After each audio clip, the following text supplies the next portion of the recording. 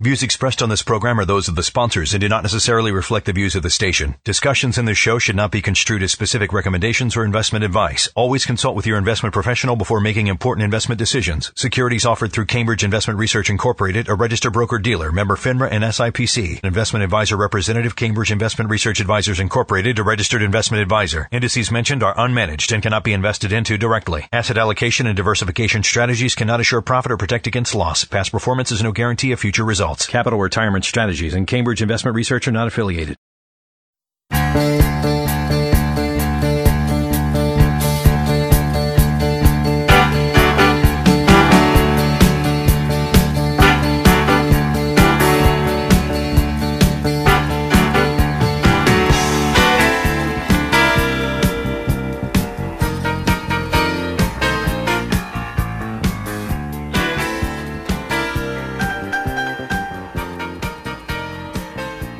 Welcome to Plan for Life Now, episode number 86. Dave, if we hadn't been thinking ahead, we could have done this in person together. You know that. I thought about, there's a lot of things. Today's podcast theme is, things we could have already done. You're right. We could have already done this in person. Before we started, I was telling you, I could have worn my AirPods to do these instead of having the phone next to my ear for 80 episodes or whatever episode we're on. Wow, we haven't done all 80 of them remotely. We were doing them. That's true. But you know what I mean. So now I'm so much more comfortable wearing these AirPods, which I should have done a long time ago doing these podcasts. So we could have done that before. And then, which you'll get to, the topic itself, we probably could have done before. Yeah, so here we are in early December, and as we were thinking about topics to discuss, I was thinking, gosh, I'm positive we've done one of these on Roth conversions already, because in all of our review meetings with clients, we've been talking about Roth conversions. So when you talk about something, 5 times a week or however many review meetings we do each week, I feel like we've talked about this so many times, we must have done a podcast. But I went back and I looked over the last year, and certainly not in the last year, and I doubt we did one, in the last 2 years or so. And really more broadly than just Roth conversions, what I wanted to talk about today is how to prepare for the prospect of rising taxes. And this is sort of an ambiguous idea that's out there. Even if you step back from the current Biden goals or aims as far as any legislation before the end of the year or anytime soon, and you just step back and you say, the government spends a lot of money. We have a big national debt. And by the way, it doesn't matter which party's in power. Both are spending a lot of money, big deficit spending. We have a big national debt. And at some point, we're going to have to pay for all of this. And that could have been a discussion you had before coronavirus. Then you throw in all of the stimulus, which for the most part, a lot of that was necessary. But you throw in all of the stimulus and all of the government spending over the last year and a half, 2 years. And you certainly, this idea that taxes are going to be higher in the future, I don't think you're really going out on a limb saying that. Right. And as we've discussed this, I think a bunch of things are converging to make planning for higher taxes and figuring out how you're going to deal with it even more important. And that would be the higher taxes themselves, which for retirees takes money out of your pocket and your retirement savings. Inflation, which we've already talked about, which makes everything cost more as you're having more money taken out of your pocket with taxes, and things cost more. And then, of course, there's no guarantee, which seems weird to say since we're in the greatest bull market of all time. But if we go back to the textbook of how these things are supposed to work, it does appear tapering occurring with the Fed, and it does appear like interest rates will start to go up. Yeah. You might have a stock market that's flat or down for an extended period that we're not used to, which puts less money in your retirement assets also. So the convergence of these three things makes, when we have a podcast about tax planning and doing the best we can, I think it magnifies that need. Absolutely. And I think as investors, we've all been so conditioned with this idea that it's good to pay taxes later. You know, we all just kind of inherently have this idea, oh, I don't want to pay taxes now, I want to pay taxes later. And yeah, I'd always prefer to pay things later versus paying them now, but you've got to bring into the discussion, well, what will the tax rates be later versus now? And, you know, as we talk about this, I want to talk about three kind of main strategies that regular people can use. I'm not talking about, you know, offshore banking or opportunity zone investing or, you know, things that are really only. You could have made that up, and I'm going to guess 99.9%. What was that called? Opportunity zone investing. Opportunity zone, to me, in this time of year, with my team just winning, would have something to do with the Washington football team and not finance. That's something on the NFL network, you know, or the Red Zone channel. They're in the opportunity zone. We're not going to go down the tangent. Oh, come on. All right, go ahead. Come on, I've got to explain this just a little bit here. Okay. So you remember President Trump's tax cut bill, 2017 Tax Cut and Jobs Act, blah, blah, blah. Yeah. This is going down a little bit of rabbit hole here. Do you remember the guy Sean Parker? Sean Parker was one of the founders of Napster. I mean, this is probably for a lot of our listeners, they don't remember what Napster was, but this was right in my college days when you could share music files with people. And then he was also I think he was the first president of Facebook. So he kind of got in on the ground floor there at Facebook. So Sean Parker made this whole effort to lobby for these opportunity zones to be included in the Tax Cut and Jobs Act, which basically says, let's identify these areas of the country that are run down and blighted and, you know, basically have had years of decay. And if people invest money in there, you could defer taxes or possibly even avoid capital gains taxes. So it's a longer story than that even, right. But he got that included in the Tax Cut and Jobs Act. But the bottom line is, if you have a pothole near your house in McLean, that doesn't count. No, I don't think. I think if you want to head up to Baltimore, you could find some opportunity zones. You know, a lot of stuff in Ohio, stuff like that. All right. Well, that was a big tangent there. So basically, what I was saying is, we're not going to talk about that. We're going to talk more about, you know, how do we minimize taxes or plan for the future of rising taxes. And we're not, you know, billionaires, or you don't even have to be a billionaire for that, but, you know, big money type of things, regular people. So I really like this idea, you know, when we talk about these tax strategies here, I really like this idea or this term of tax diversification, because I think most people generally feel very good about the term diversification. It has a very positive connotation to it. You know, you say, diversification. Yes, I like being diversified. I don't want to have all my eggs in one basket. I want to spread things out there. But unfortunately, what you see with a lot of people, I mean, this is not inherently a bad thing, but you see a lot of people who have saved and they've put money away and they've got $1.2 million in a traditional IRA and maybe $100,000 in a brokerage account. That is not very tax diversified, because that $1.2 million in a traditional IRA, that's all subject to ordinary income taxes when it comes out. So this idea of tax diversifying is saying, okay, we've got money that's in traditional IRAs. We would like to have some money in a Roth IRA. We would like to have some money in some after-tax investments like brokerage accounts and things like that. So some of these strategies are attempting to accomplish that ideal.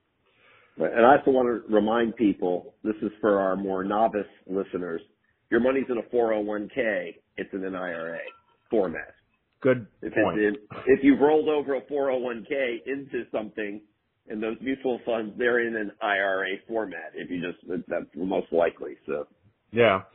And I would say that it is not uncommon for us to hear the comment from people, wait a second, I've got to pay taxes on this money when it comes out?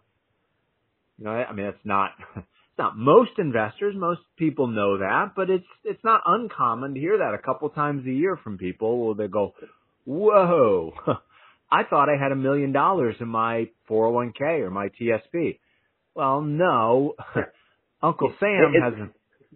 It's not uncommon to hear, my money's not in an IRA, it's in a mutual fund. Right. Let alone that. Yeah. So that's why, right. That's A, why we have a job. And B, it's why you have to be, very aware of these things. And as we always say, in the middle of this, some of you for sure are clients, but others are just listening to this. This is why it helps to have a financial advisor. Okay, so let's tackle number one, the Roth conversion. And, I had this discussion with somebody the other day, and we, like I said, we've been having this discussion a lot with clients because I think it's a good one to have. And, like I referenced at the beginning, obviously, President Biden is trying to get through this reconciliation bill, which if he can get the Democrats on board, would raise taxes on certain segments of people. And there've been a lot of different proposals. But if that were to happen, this could have a more immediate impact. So here's the decision points and the discussions that we often have around, should I convert money from a traditional IRA to a Roth IRA? It's a married couple filing jointly, and they're taking a look at their income, and they're saying, okay, well, between our Social Security and our pensions, et cetera, our taxable income is only going to be about $50,000. Well, if I take a look at the income tax bracket, the 12% tax bracket for married filing jointly goes up to $81,000. So for this couple, I would say, hey, let's go ahead and convert, $31,000 because you're only going to be paying taxes at that 12% tax rate. And in my mind, I've said this many times in meetings, I don't think there should be any hesitation at all about paying taxes at 12%. I don't think you're ever in the future going to say, man, I really regret paying taxes at 12%. That was way too high. It's a safe prediction. Right. Now, that same calculation could come into play for a couple making $150,000. And now if we look at the 22% tax bracket, that goes up to $172,000.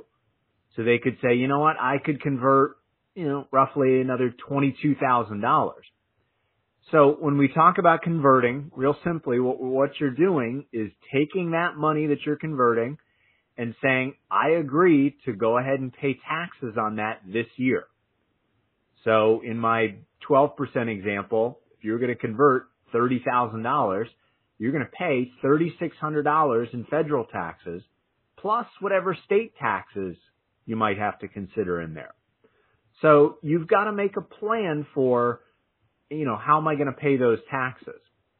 Now, I should probably put a disclaimer, Dave, on this podcast, just so people know at the beginning that I'm going to go into a little bit more detail than usual. Just a heads up. I'll be going into that. I went into that Sean Parker story about the opportunity zone. A little bit of detail here. So it's more of a tutorial today. Okay. On a podcast, but that's okay. Right. One of the reasons people listen to this is to learn. So let's say that you were going to go ahead and convert that $30,000, and I'll just stick with the federal taxes right now. So you've got this $3,600 tax bill, essentially, extra amount that you've got to pay there. You've got a couple of options on how to pay that. The best way to do it is to say, I'm going to pay that $3,600 out of other assets.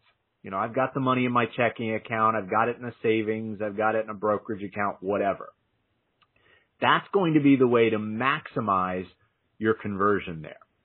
But let's say you don't have those funds liquid, you still could have those taxes withheld from the conversion.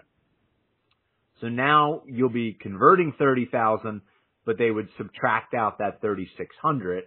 So you're only going to have that 26,400 there in the Roth. So one way is optimal. It's going to come out better in the long run. You know, the other way still is going to make sense, but it's just not going to benefit you quite as much there. Now, I want to go and just touch on a couple of other considerations, a couple things to keep in mind here when we're talking about converting. So one that I'll often bring up with people is the idea that when you convert money, so when you're doing this conversion, that all counts as ordinary income. And that can have an impact on your Medicare premiums. So most people who are over 65 and have Medicare, you guys out there, you know that your Medicare premiums can be impacted by your income. So, and I'm talking about Medicare Part B here and then any supplemental Medicare that you might have. So your base Medicare premium, say in 2020, and I know this is going up next year, but your base premium's at $148 a month. But let's say that this is a single person. You made $87,000. Your premium's $148. If you make $89,000, you're going to pay $60 a month more. So it's a big deal to make sure that you don't go over that threshold. Because it could look like the conversion makes sense, but then when you get into that nuance, now it didn't make sense to do it. Exactly. So you've got to be, laser focused on some of those details there. Another impact, and this one I'm not going to go into all the details on it, but it also can impact how much of your Social Security is subject to taxation. So Social Security, if you make less than a certain threshold, is only 50% taxable, but it can be up to 85% taxable.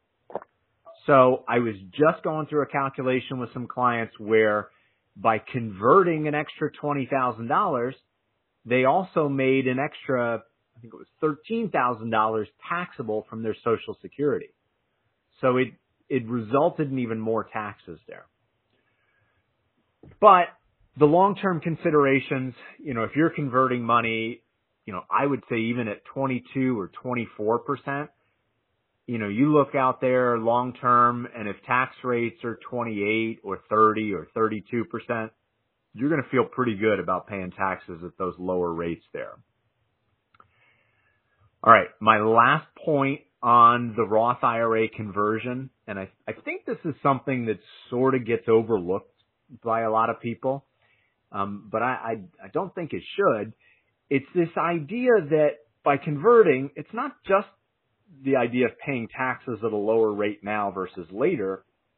It's also this idea of reducing your required minimum distributions later on. So a lot of time when we're doing retirement projections for people, and let's say they're 62 years old and they're looking out and they say, just curious, what are my RMDs going to be at 72?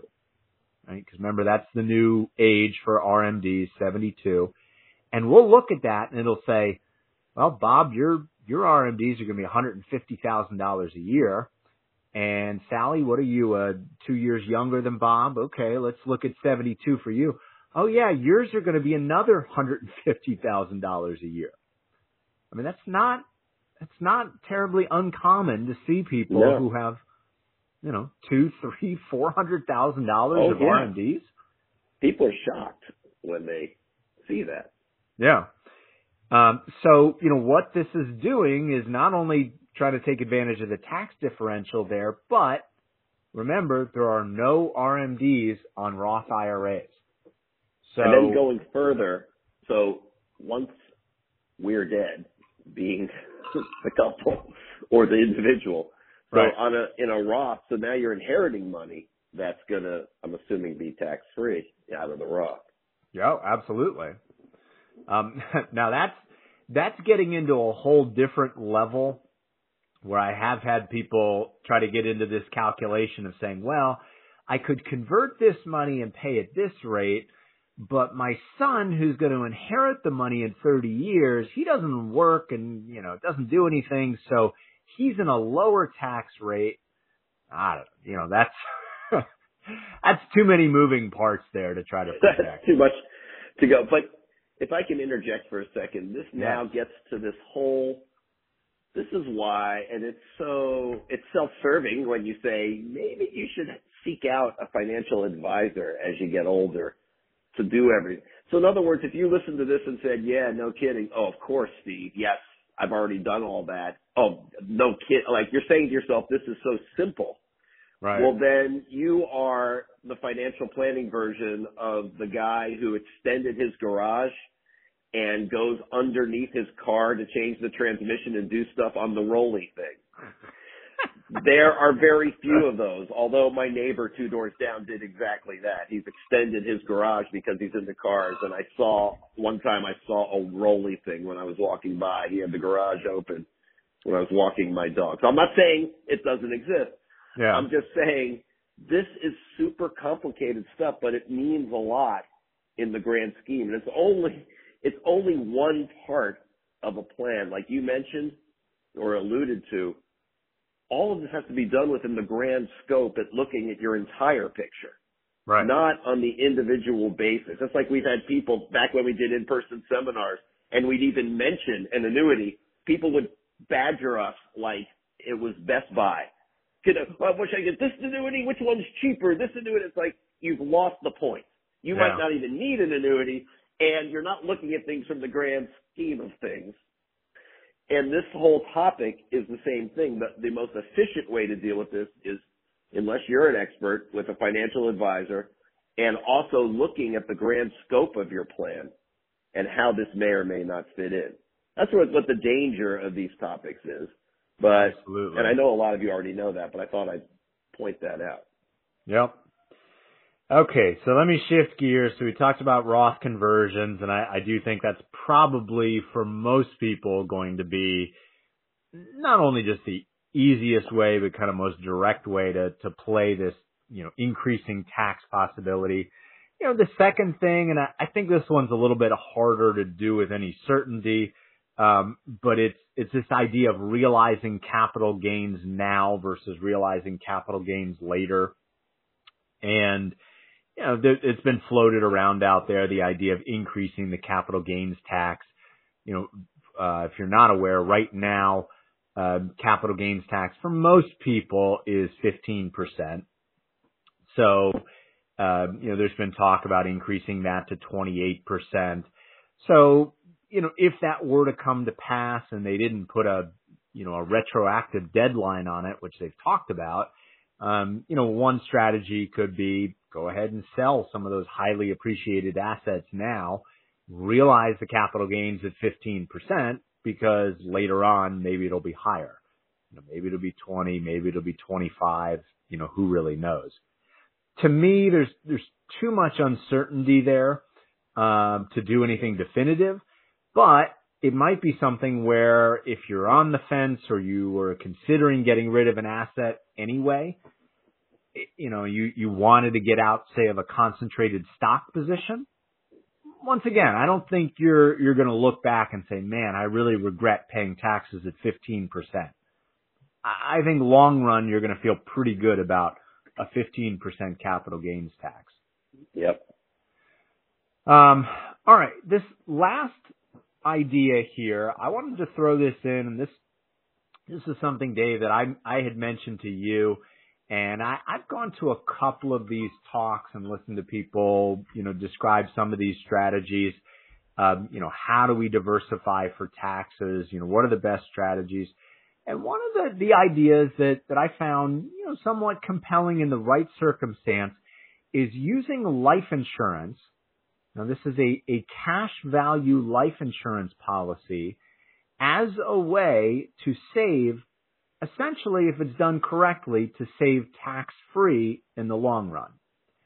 Now, as with any of these things, you always have to say that there's always legislative risk. Legislative risk is simply the idea that, the tax rates and the laws as they stand right now are subject to change. So some things, can change, but I will say that the taxation of life insurance is one of those things that has been very stable. And, if you look over the long run, there really is not, they have not come under fire in the same way that, if you remember back in the 80s, there were limited partnerships that had great tax benefits and those all got repealed. And obviously capital gains tax rates have changed all over the place.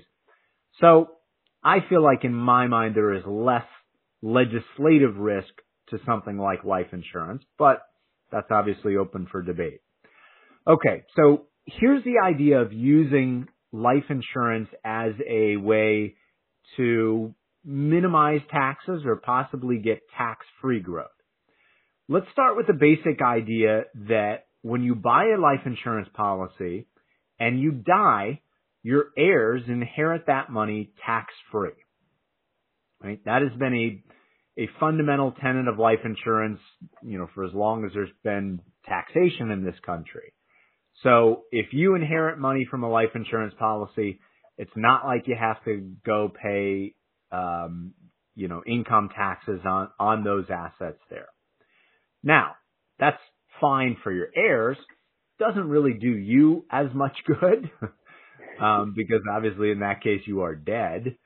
So it really doesn't do you any good there.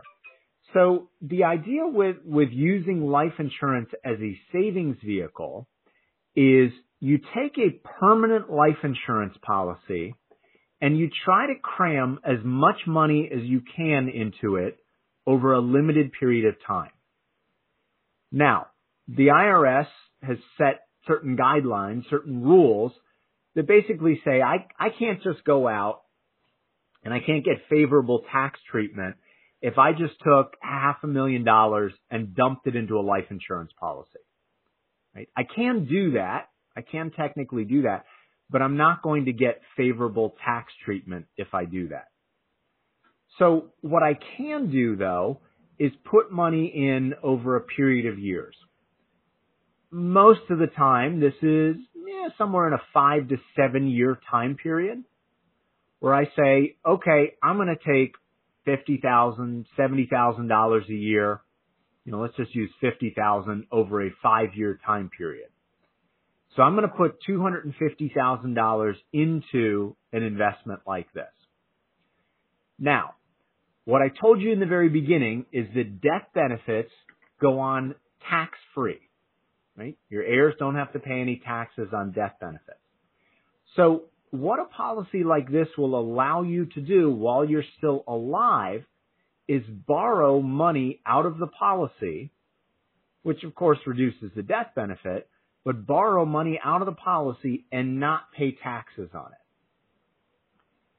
So the net effect of something like this. And most people who do this don't care about the death benefit anyway, so that's not the purpose of doing it. Yeah, it's kind of a secondary concern. So you design the policy to have the least amount of death benefit that you can get away with. And there are, of course, rules on that as well. The net effect of something like this is if you can get an investment in this policy, say you could get 6 or 7%, but you're getting it tax-free versus an investment in an after-tax investment vehicle, maybe I could do better, get 8, 9, 10%, but I've got to pay taxes on it. That's pretty attractive. So, like I said at the beginning of this, I don't think this particular case applies to everyone. But I do think that this could be a strategy where some of the higher net worth people, it's got to be the right fit. I mean, to make it work, you have to be healthy enough to qualify for the life insurance in the first place. And you've got to have the liquid assets to basically stick with this for, 10 years or so. Right. Not for everybody, but still fits into the general theme of what we're trying to discuss today, which is, with the way things look, what's in our toolbox to do the best we can based on your situation with this whole rising tax thing. And, that's why we threw it out. A little technical today, but that's okay, actually, because people should have an idea of what we can do, even if it is a little complicated. At the end of the day, if I have I'm going back to the car analogy, just into the car thing. If I have a complicated problem with my car and it can be fixed by a mechanic, I'm not going to say, well, it's complicated, so I don't want to get my car fixed. Makes no sense. So it's the same kind of deal. Yeah. As far as what we do, and we should say, if you listen to this and you're especially one of our clients, a lot of our clients are listening to it and some of these things have intrigued you, or you just listen to the podcast and you're interested, you could always contact us. Go to the website and we can dig into it a little bit and discuss it. So, absolutely. All right. Thanks for checking in with us. I hope everybody has happy and safe holidays, Hanukkah, Christmas, Happy New Year, and we'll talk to you guys all again soon.